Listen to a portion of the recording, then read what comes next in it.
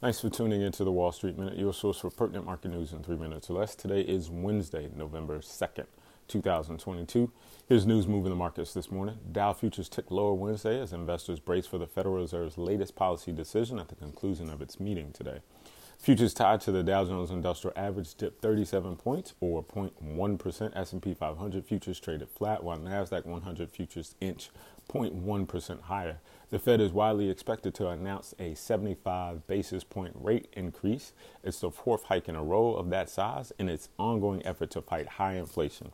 Market participants are also looking for a signal that the central bank is prepared to slow the pace of its rate hiking plan come December.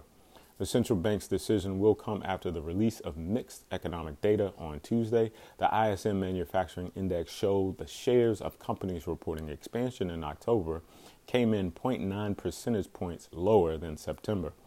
Meanwhile, the JOLTS report showed 1.9 job openings for every available worker.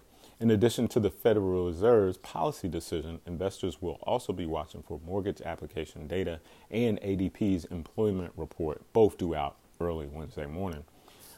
In initial mortgage news, mortgage demand was flat last week, with application volume pulling back 0.5% over the previous week, even as rates dropped, according to the Mortgage Bankers Association's seasonally adjusted index. Rates, meanwhile, fell slightly before hovering near a 22-year high. Refinance applications rose 0.2% for the week, but are still down 85% year over year. Mortgage applications to buy a home fell 1%. That represents a 41% decline over the same week last year.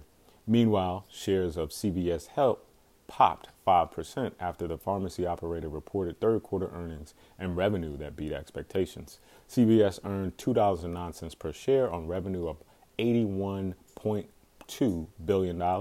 Analysts expected earnings per share of $1.99 on revenue of $76.7 billion, according to Dow Jones. The company also raised its full-year outlook.